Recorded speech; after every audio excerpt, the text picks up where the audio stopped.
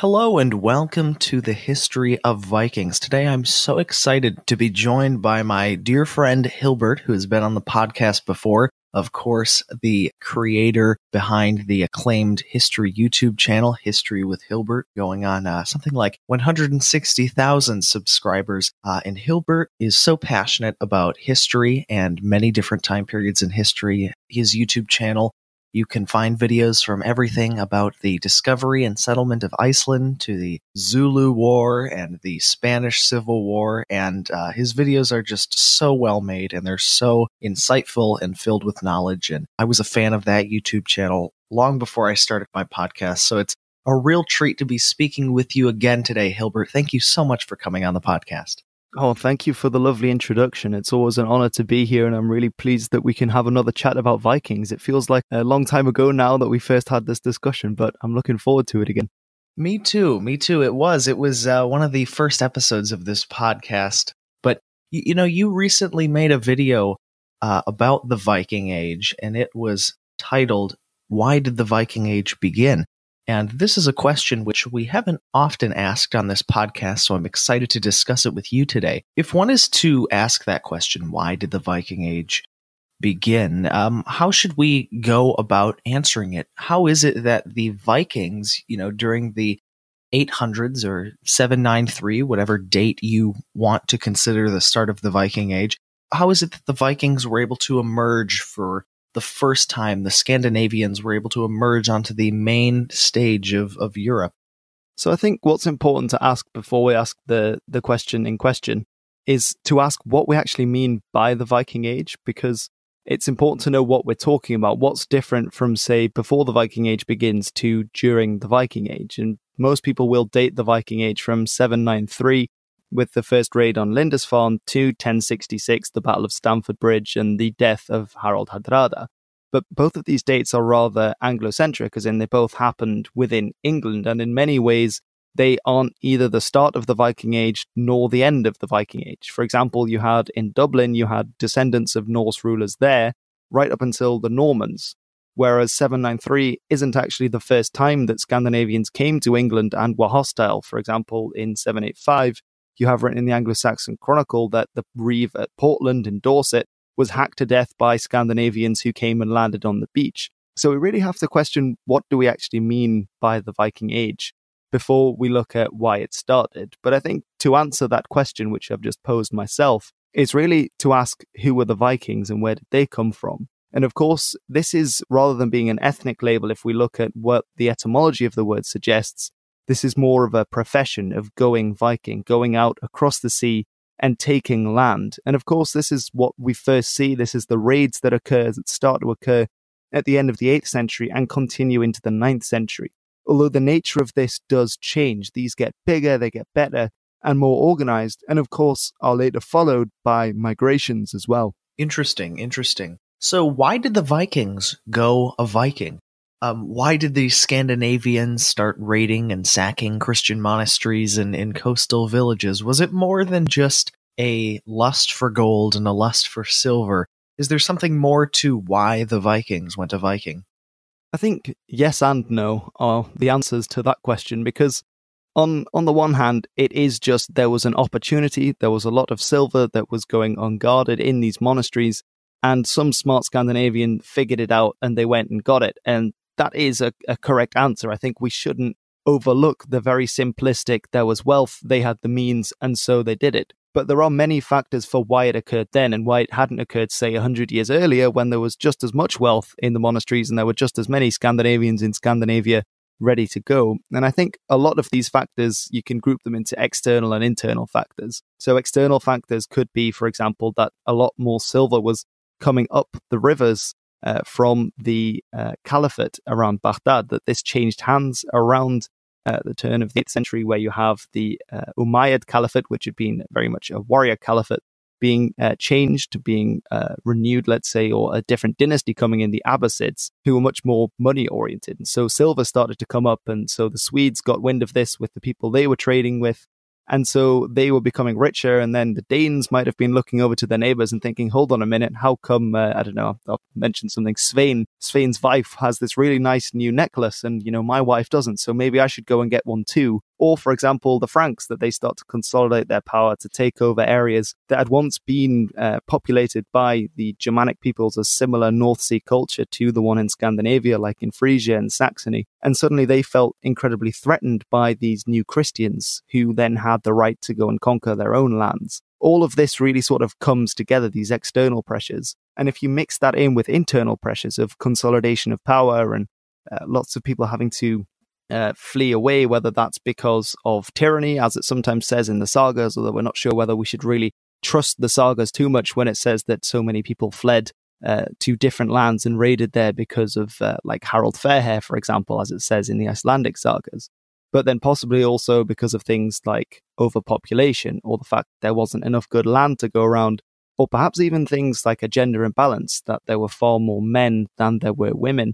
And so this created problems at a societal level. And so for that reason, men had to go out and to get silver and women and land elsewhere, and that was the great push for the Viking Age. And honestly, I think there's probably truth in all of these things coming together at various points, and that these factors slowly led up to the Viking Age in the way that it would erupt in the late 8th century. So when talking about the beginning of the Viking Age, what sort of conflicts are we dealing with here? What are the conflicts that really start the Viking Age and the ones that really give the Vikings the reputation that they have to this day?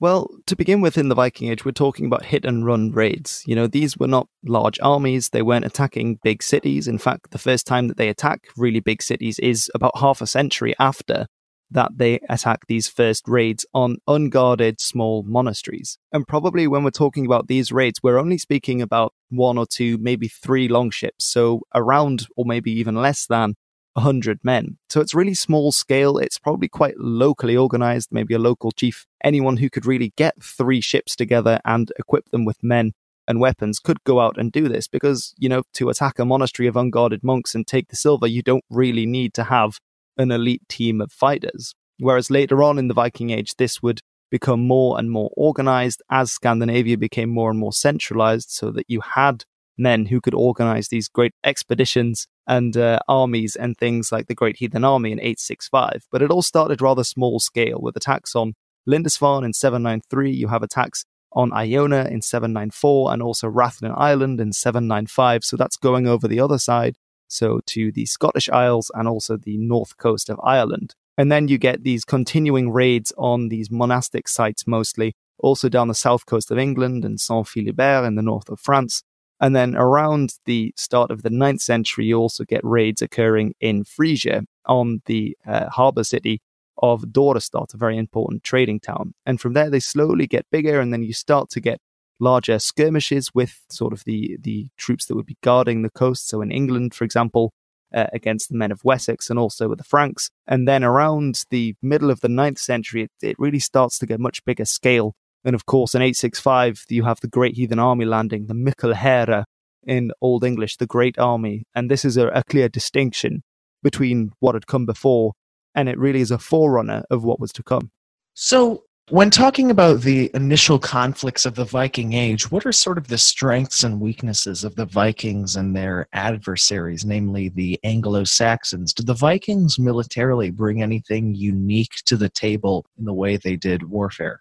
I think they did, but I feel like there's often this myth that is pervasive today, just as it was back then, of the kind of unbeatable Vikings, that the Vikings were somehow far superior warriors than their contemporaries, the Franks and the Anglo-Saxons.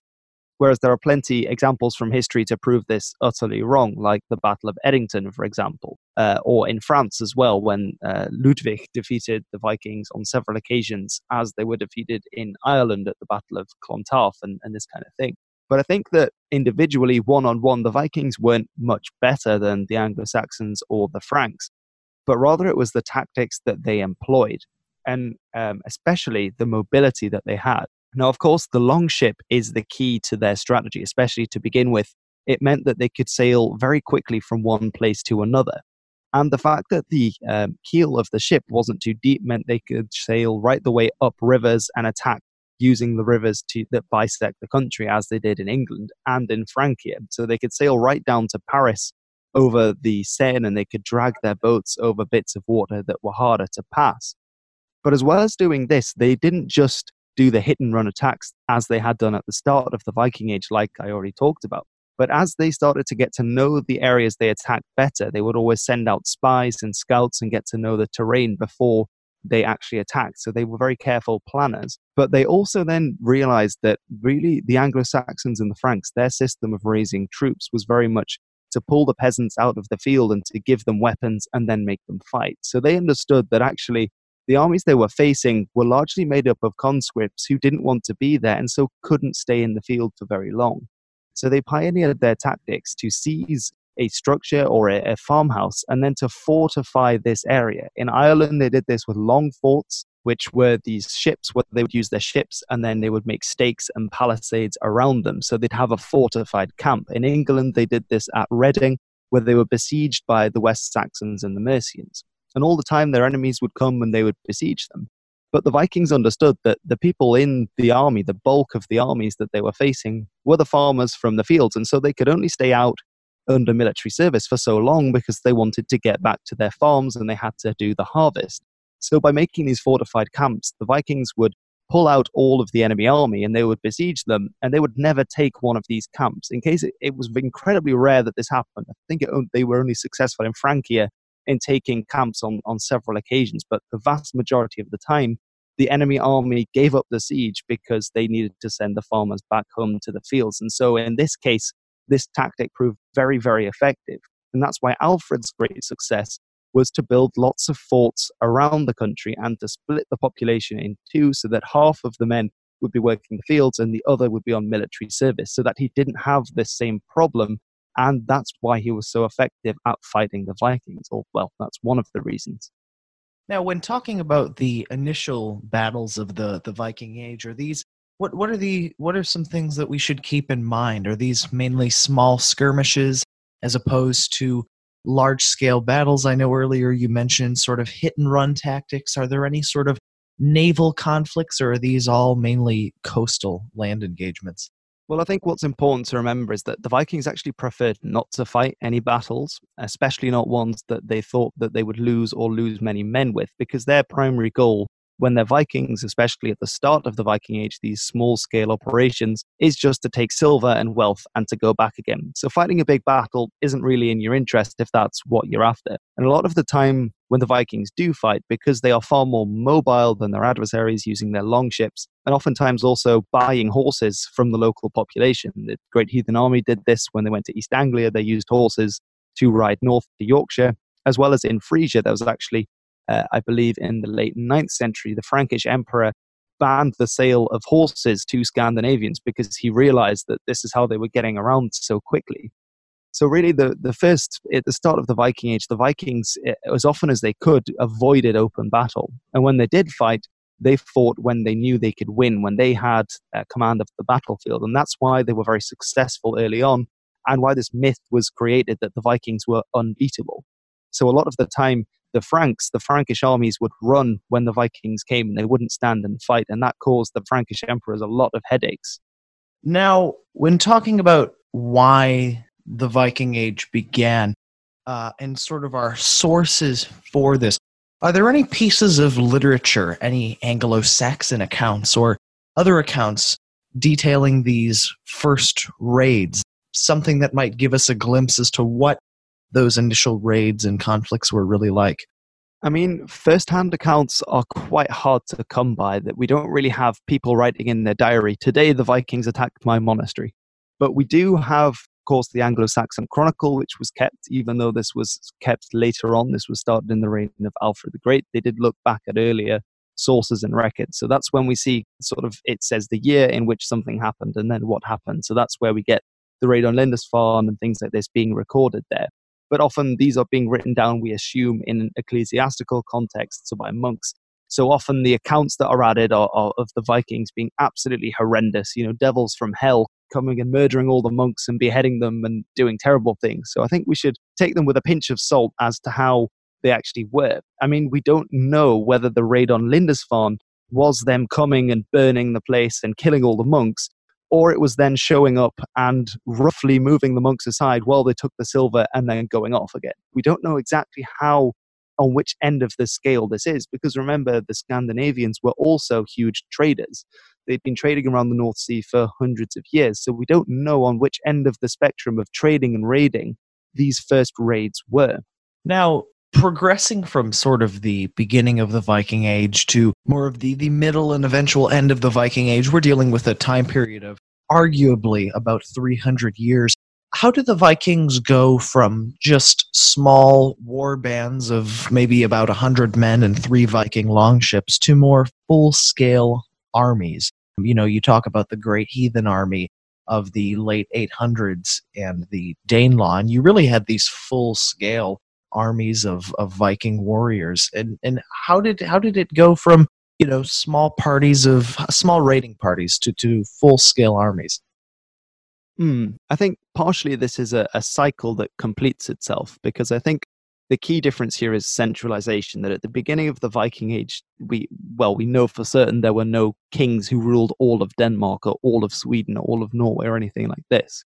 But with the Viking Age, with going off and getting silver and commanding men, you will get winners and losers out of that. And the winners could expect to rise significantly in the social hierarchy. And that's where we start to see centralization occurring, probably first in Denmark. So people becoming more powerful, having more territory under their control, having more people that they can command and muster and do things with.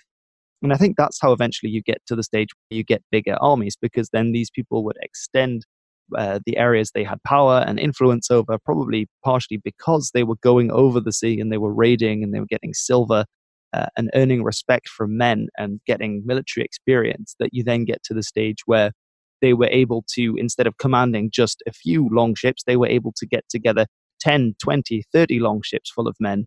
And obviously that would be, you know, up to 10,000 men along those lines. And then finally, talking about how the Viking Age ended, we're just doing sort of a brief history of this 300-year period for a moment. That after you have the full-scale armies, you really start to centralize power politically. You really start to get kings such as Harold Bluetooth or Hakon the Good, and you really start to have people developing proper kingdoms with more full-scale armies. Is that right? And in talking about the end of the Viking Age, I mean, you know, we talked about why the Viking Age began, but then how did it end? How did it begin with small parties of warriors raiding in search of gold and possibly glory? And then how did it end with sort of these proper countries, these kingdoms that become modern Scandinavia? I think it's all part of an evolutionary trail that they follow, that they started from the very first raid. And with the very first raids, it's a simple case of sailing across the sea, getting silver, and sailing back again. But very soon already, when they were out raiding and attacking with the Franks and the Anglo-Saxons, they realized actually you can probably earn a lot more money by threatening to attack and then being paid off with ransom. Now, in England, we often call this Danegeld, although if you look into the history of that word, it has a more specific meaning of paying off an army. So you also have another term, which is the Herregeld, which is the army money that's paid, or the Jafol in Old English, which is a term of tribute. So they realized quite quickly, actually, in both England and in Francia, that if they came and they sat outside a city or a monastery, you know, raiding the land around in their longships and said, "We'll go away, but you have to pay us X amount of silver," that you can earn a lot more by doing that than by going around and actually physically taking the silver from the monasteries. And so sort of the tactic of the Vikings changes. And this is the tactic that's employed by Svein Forkbeard, for example, with King Ethelred in England around the turn of the 11th century, that he would come with a huge fleet and then demand tribute and go away for a couple of years and then come back again and do it all over again. So this is really an evolution in Viking tactics, but also we have to look at how Scandinavia was changing. Svein Forkbeard was the second noted king to be king of all Denmark, the son of Harald Bluetooth. And both Harald Bluetooth and Svein were both Christians. So you have the change in religion. Of course, the Norse religion was very much focused on warriors and war and dying and going to Valhalla and all of this kind of thing. But in Christianity, it's less of a thing, the raiding kind of tradition, although this definitely didn't stop people like Harold Bluetooth and Svein from going off and doing a bit of raiding and being violent. And of course, his son then Knut would also do the same things. But Knut is really, arguably, you could say, not much of a Viking Age king, because he's king in both England and in Denmark and becomes king or overlord over Norway as well. So it's already moving from that old kind of Viking idea of going off and raiding. He clearly isn't going off and raiding places because he's the king of these places. And of course, going off and raiding is not really in your interest when you are an actual king and can get much more money from taxation, for example. And to get better taxation, you centralize more. And so that kind of is the big shift away from the Viking Age. As the Scandinavians are slowly Christianized and as they are brought into the fold, so to speak, of the Middle Ages with the rest of Europe, it becomes more in their interest to become more like other European countries. Although, as I said, this is a slow process. And even though Svein is the second generation and Knut is the third generation of Christian Danish kings, they did both all go to England and raid to begin with. But there is this move away. It's no longer the small, higgledy-piggledy sort of unorganized kind of hit-and-run raids that offer very immediate profit. The world has changed by the turn of the 11th century. And then by the time of Harald Hardrada, the reason he invades England is because of a claim of Knut. So this is, again, a claim that's given by God rather than going off and raiding as had been at the start of the Viking Age. Well, Hilbert, there's so much literature when talking about the Viking Age. I mean, the Vikings left behind a legacy of so much. I mean, military conquest, myth, language, legend, you name it. That's why I'm so fascinated with the Viking Age and have been able to do a podcast about it successfully for quite some time. But do you have any personal favorite stories to do with the Viking Age? Maybe favorite myths, favorite sagas that really, in your view, are what the Viking Age is all about? I think there's so much about the Viking Age. It's hard to answer that question down, but I think a lot of the time with the Vikings, it's their kind of adventure and mystery about them that still stands out to us today. So reading, for example, if you look at the exploits of Halfdan, who was a Danish warlord who went with Björn Ironside to Mediterranean, and how he got into the city of Luna, even though he thought it was Rome, was on the coast of Italy, by pretending to have died and then hiding in the coffin and bursting out, which is actually incorrectly attributed to the siege of Paris in Vikings, but it actually happened in Luna in Italy. It's these kind of stories of the Vikings of being very vivid characters that really brings them to life. Or another example is Harald Hardrada, who his epithet means the hard ruler, Hardrada. But then the fact that he sits and he has a chat with a fisherman when he's out and about in his war fleet. You know, it's kind of these stories of these adventurers who went off and did things back in the day that I think really stand out and make the Vikings special to us today, that they were kind of the last mad lads going out and having, well, if not a good time, at least the kind of desire for adventure, which I think even after the conversion to Christianity is definitely still a key theme for the Scandinavian peoples, for the Vikings. Certainly. Well, Hilbert, thank you so much for joining me today on the podcast. It's been a delight speaking with you again. Obviously, everyone listening, I encourage to go check out your YouTube channel and subscribe, History with Hilbert. There will be a link in the description below. But Hilbert, before I let you go, is there anything that you would like our listeners to keep in mind as they read and research for themselves about the Viking Age and they continue to ask themselves that question, why did it all begin? I think probably a good way to look at it is not to take one answer or the first answer that you read, but to have a look at various different sources, especially the primary sources, and to question, well, what is it actually saying, but why would it be saying that? And to make your own judgments based not only on that, but also what there is in archaeological evidence, and also with secondary sources by looking at what other historians have said, to kind of make your own mind up.